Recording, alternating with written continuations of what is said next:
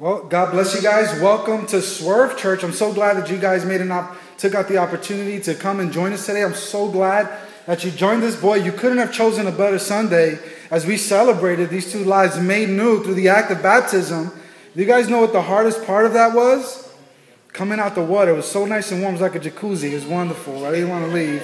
That's probably the hardest part of it. But no, seriously, man, it's a wonderful thing to be able to celebrate somebody who makes a decision to follow Jesus Christ. And through the act of baptism, it's something beautiful. By the way, real quick, before I jump in, man, if you made a decision to follow Jesus, but you've never been baptized, I would love to help you take that next step. Feel free to let me know, let Stephen know, talk to somebody, okay? Don't leave here without talking to somebody after this service. Man, well, we're in Ephesians chapter 1. We're going to be reading verses 15 through 19. We're going to be going rather quickly through these verses. Definitely want to respect your time. And we have an ice cream cake that we want to cut up.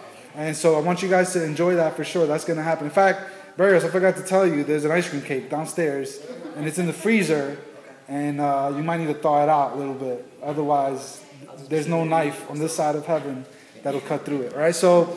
anyway, that's sidebar. I got distracted, right? Let's jump right in, okay? Ephesians chapter 1, verse 15. Let's see if we have it there. It says this, Ephesians 1:15. By the way, in your message notes, the verses are there. You can follow along. There's a pen that came with that. You can take notes, follow along. There's some fill in the blanks. Just help you stay focused on what we're talking about today, okay? Here's what it says, chapter 1, verse 15.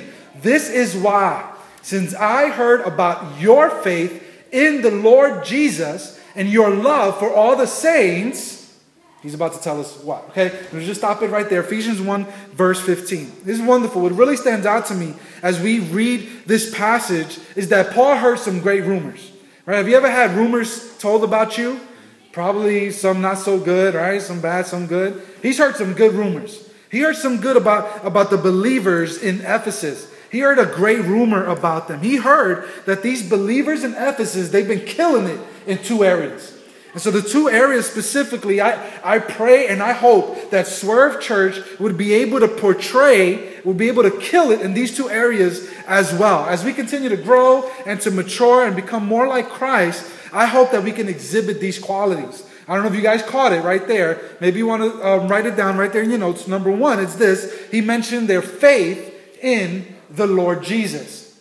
Their faith. You guys can write that in the fill in the blank. You can circle the word faith there in the verse if you like to take extra notes. The second thing he noticed, did you guys catch this? Their love for all the saints. Their love for all the saints. So two things that stuck out. Faith and what? And love. Faith and love. Now could you guys imagine for just a moment if we would be a church that is known for our faith in Jesus and our love for one another? Can you guys imagine what it would be like? Could you imagine what kind of church we'd be like? Can you imagine the impact and the reach that we would have as a church? When I hear that they had faith in the Lord Jesus, it makes me think of one of two things, in one of two ways. Number one is this, that faith that He is my salvation, right? The faith that He is my salvation. But the other way I think about it as well is the faith that He is the salvation of others. So there's this faith in Jesus Christ that He saves me and He rescued me, right? But there's also this faith that He is the salvation of others. Question, let me ask you guys a question.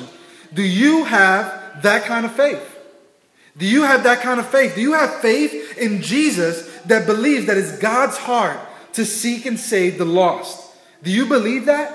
You know, our mission as a church from the very beginning has been to lead people to become fully devoted followers of Christ. And we certainly believe that as followers of Jesus, we're learning to be more like Jesus. We want to look more like Him more and more.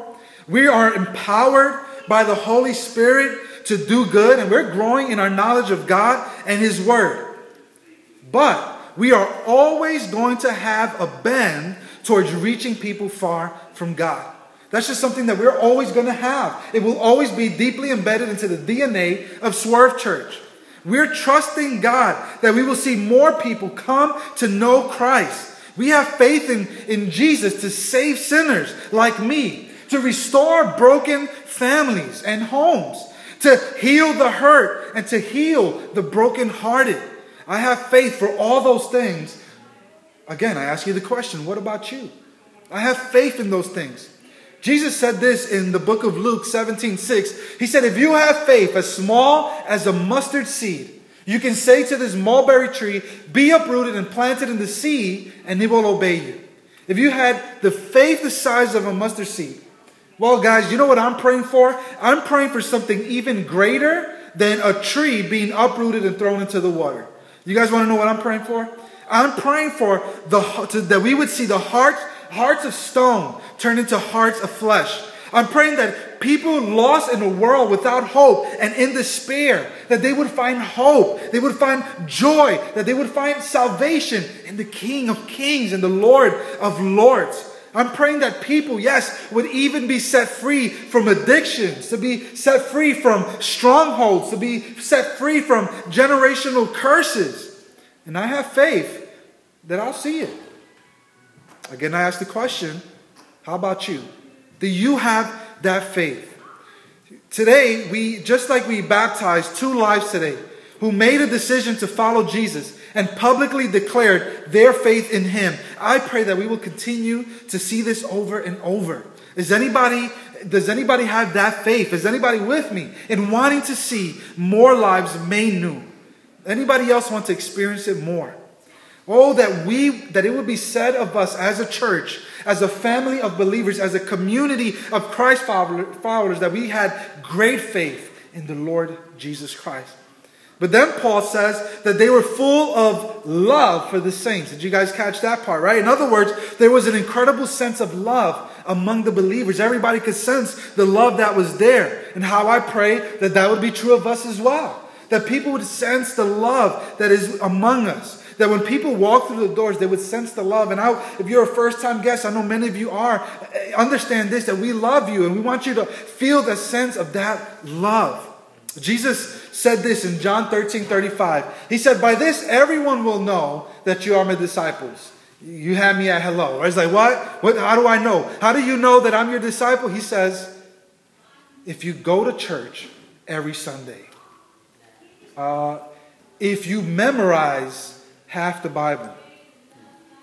It doesn't say that either. But it says, by this, everyone will know you are my disciples. If you what? If you love one another. Man, that's how people are going to know. There's something different about you because there's a sense of love one another. Listen, unfortunately, the one thing that many churches lack is a very real sense of love for one another. And that is so unfortunate. What a shame, especially since we worship a God who demonstrated love to us in such an incredible way. The Bible says that God loved us so much that He sent His Son to take the punishment for our sins. That's an amazing love, by the way. And what a shame that we serve such an amazing God with so much love, yet we don't experience so much love. That very same love that we have been extended, we should be able to share it with others. Since we've been extended so much love, shouldn't we be able to share that love with someone else, with others as well? We should be able to share it. So can we be a church so full of love that people can actually sense the love of God by how we treat one another? It's a big goal, I know, but can we do that? Listen, if you're here today and you've been hurt by the church, okay, which I know many have. I've had so many conversations with people. Danny, all right, I respect what you do in the community, blah, blah, blah. But I got hurt. I was at a church. I was serving.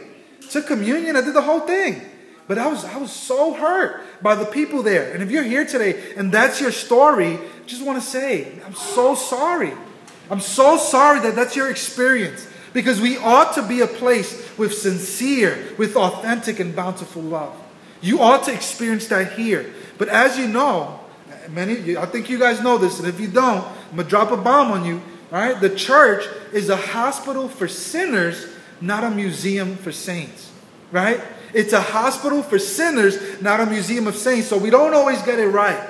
So I'm so sorry that may have happened to you in some other church experience. Here at Swerve, we're really trying to practice the Scripture, practice God's Word, and say, man, we want to be a church that loves one another. But we don't always get it right, but neither do you, right? You never live everything that you say out 100% of the time. So church, let's aspire to love one another in such a way that it would be a divine expression of love that comes down from heaven itself. Amen? Paul goes on to say this in verse 16. I never stop giving thanks for you as I remember you in my prayers. He hears all these great rumors about them, man. They're full of love. They're full of faith. And because of that, man, every time I pray, every time I kneel, every time I have my quiet time, I think about you guys. And Paul is playing an integral part in the lives of the believers in Ephesus by constantly praying for them. He's always praying for them. By the way, guys, prayer is not an afterthought, okay? And it's not a cop-out. It's not. It's simply not. Here's why. If we were praying to a statue or to a Muhammad or a Buddha, then maybe we could say, man, it's a statue. It's somebody who died, and there's no power in that. But we're praying to an infinite and powerful being. Therefore, our prayers matter. So when I say I'm praying for you and I sincerely pray for you, it's not a cop-out. I'm praying to the God of the universe to help you in your situation, to heal you of your sicknesses. It's not a cop-out.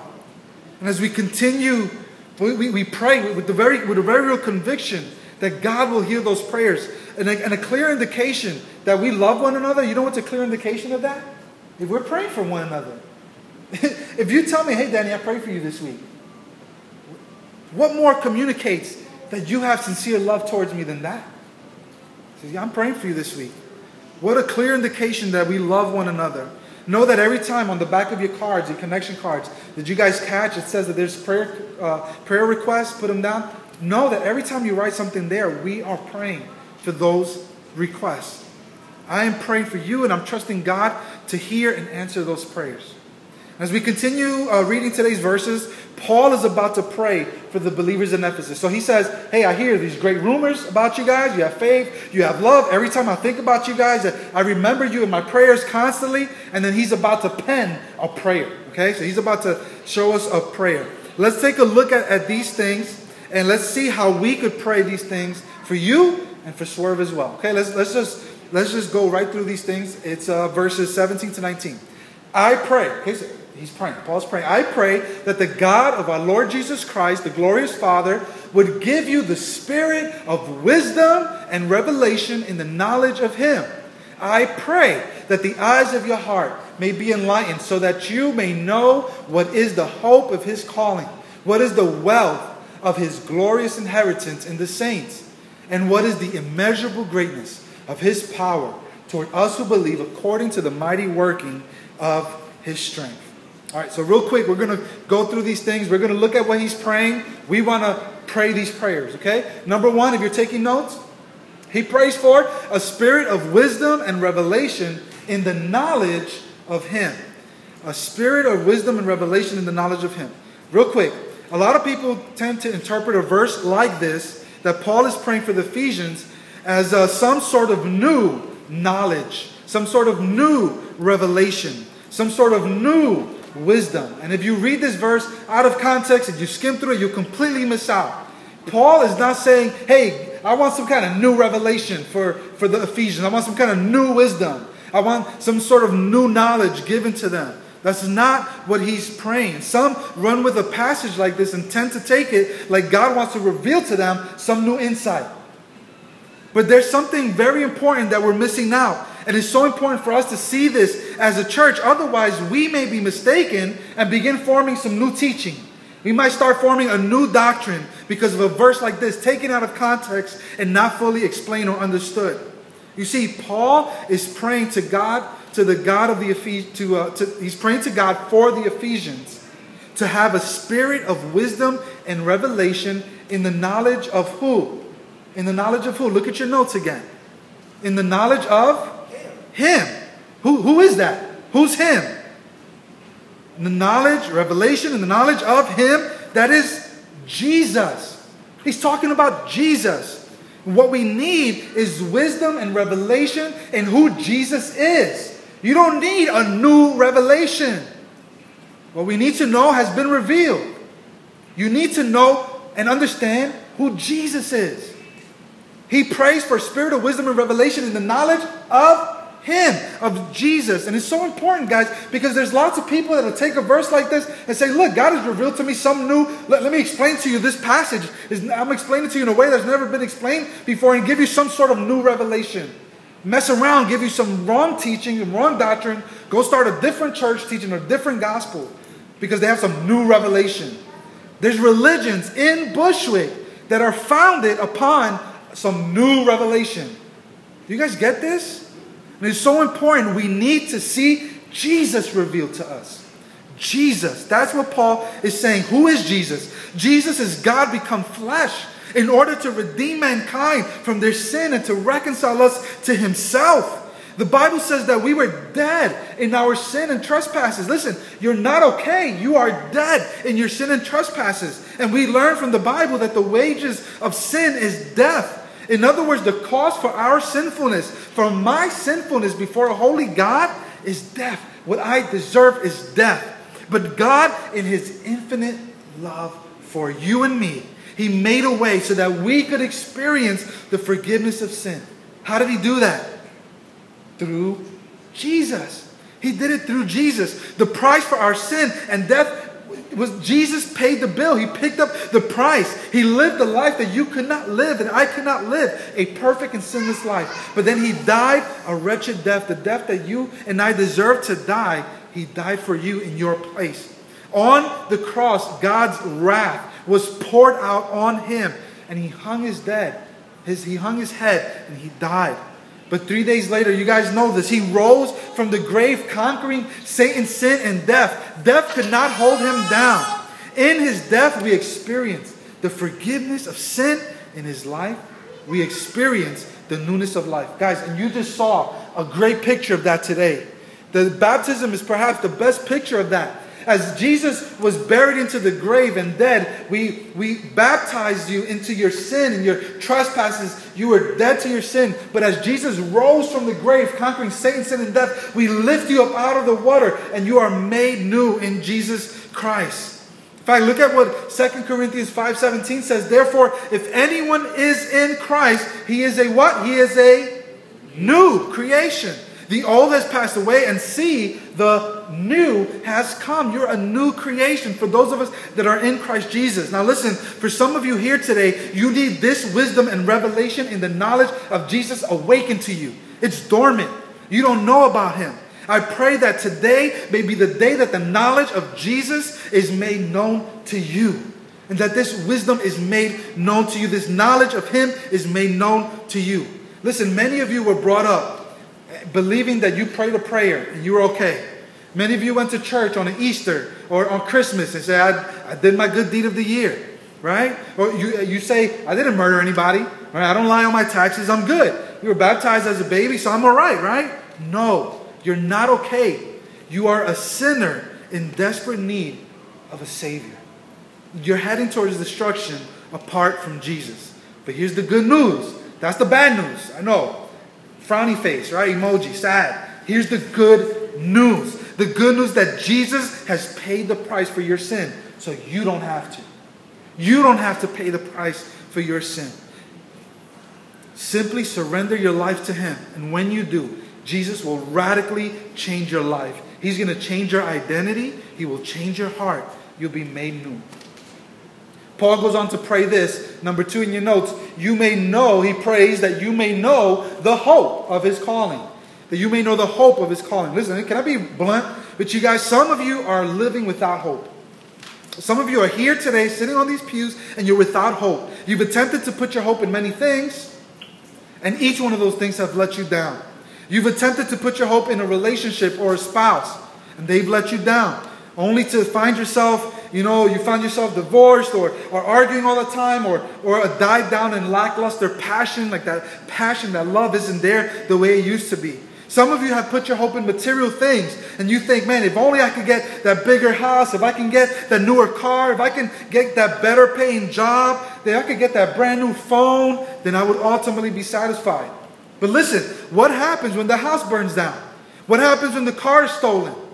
What happens when you're laid off? What happens when the iPhone 37 comes out? What are you going to do? You're left empty and without hope. Why? Because you're seeking out foolish and vain pursuits. Some have attempted, listen to this carefully, some have attempted to put their hope in religion.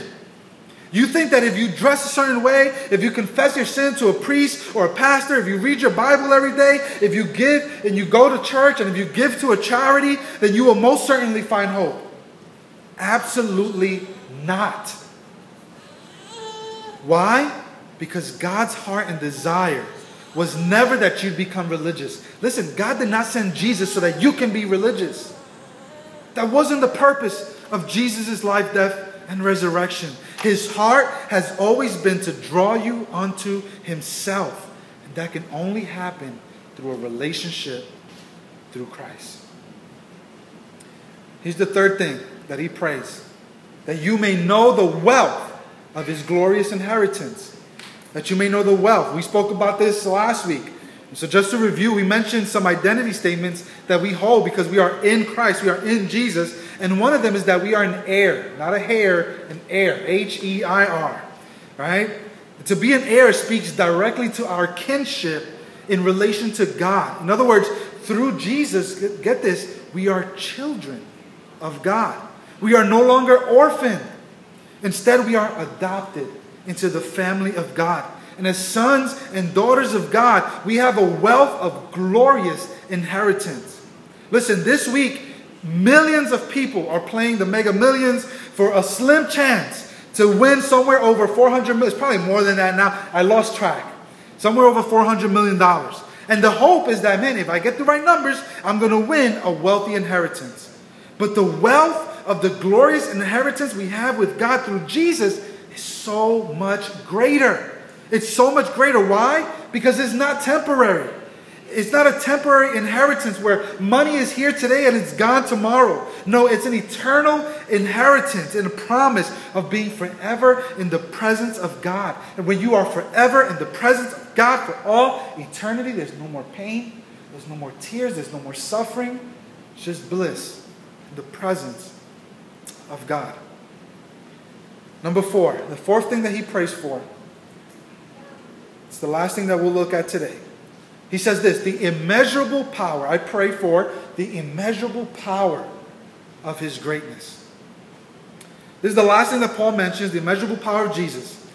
Have you ever pictured Jesus like this? Have you ever pictured Him powerful? For some of you, this is what you need. You need a powerful Jesus. You don't need a meek and mild, blonde, perfectly manicured, petting baby sheep type of Jesus. You don't need 6-pound, 8-ounce baby Jesus on a manger. You don't need that. What you need is a powerful Jesus. You need the powerful Jesus who can flip things right side up in your life. Let me paint you guys a picture. In Hebrews chapter 1, verse 3, I want to show you guys this. It's amazing. I don't know if you might have it there in your notes. Hebrews 1:3 says this. Listen to this picture of Jesus. The Son is the radiance of God's glory and the exact expression of His nature. Jesus, listen, He's sustaining all things by His what? His powerful word. After making purification for sins, He sat down at the right hand of the Majesty on high. Is that the picture of Jesus? When you hear Jesus, is that what comes to your mind? The all-powerful, the radiance of God's glory, the exact expression of God? As I look around this room, I know that there are some of you who have experienced the power of God through Jesus in your heart, and it's undeniable. You are stuck in your sin. You are without hope. You are in despair. Some of you may have even been on your deathbed or close to it. That is until you found Jesus. Or until, better said, until Jesus found you. And He came and rescued you from the miry clay. There's a possibility, however, that you might just be sitting here and you are in desperate need of the power of Jesus in your life. Maybe you find yourself in the middle of one of the toughest situations in your life. You're going through it right now. Maybe you just found out that you have a diagnosis that's going to radically change your health and your future. Maybe you just found out that you were laid off or you're under tremendous pressure and stress at your job. What you need to experience is the immeasurable power of His greatness in your life. You need to see Jesus in all His power. And I pray that you would see Him this way. I hope that is revealed to you. He is revealed to you as the way it was revealed to the disciples. In the New Testament, there's this time that we read, right? The disciples are on a boat. They were fishermen, most of them. And so they were on a boat, and the waves were rocking. There was a storm, it was like hurricane-type winds, and it was rocking the boat like crazy. And they were scared out their mind. They were scared senseless. And there's these deadly winds that are going, and they're fearing for their lives. And so they're looking around. Where's Jesus in the midst of all this chaos, in the midst of all this wind and all this damage to the boat? And they see Jesus sleeping. He's asleep. And so they are terrified. And so they shake Jesus up. Jesus, what are you doing? Asleep, wake up. We're about to die. But Jesus does something amazing. In His immeasurable power, you know what He does? He tells the storm to stop. And it does. And it obeys Him. And then the disciples look at each other. And after picking their jaws off the floor, they're like, what's going on? Do you know what they were thinking to themselves? They weren't thinking, this guy has a great manicure. Or he's great with baby sheep. They were thinking, this guy is powerful. He is powerful. Look how they said it. Matthew 8:27. The men, the disciples, were amazed, and they asked, what kind of man is this? Even the winds and the sea obey Him. Paul prayed that the Ephesians would know the immeasurable power of Jesus. And I pray that we would as well. Would you guys pray with me? Lord, I pray that we would be a church that is recognized by our faith in the Lord Jesus and our love for one another. May it be said, not simply and only in our words, but that it would be lived out in our actions. God, I pray that for a spirit of wisdom and revelation in the knowledge of Jesus. And I pray we would know the hope of His calling, and that He would deliver us from those hopeless situations. I pray that we would know the wealth of His glorious inheritance, that we are His sons and daughters of God because of Christ. I pray that we would experience the immeasurable power of His greatness. We pray this in Your precious name. Amen.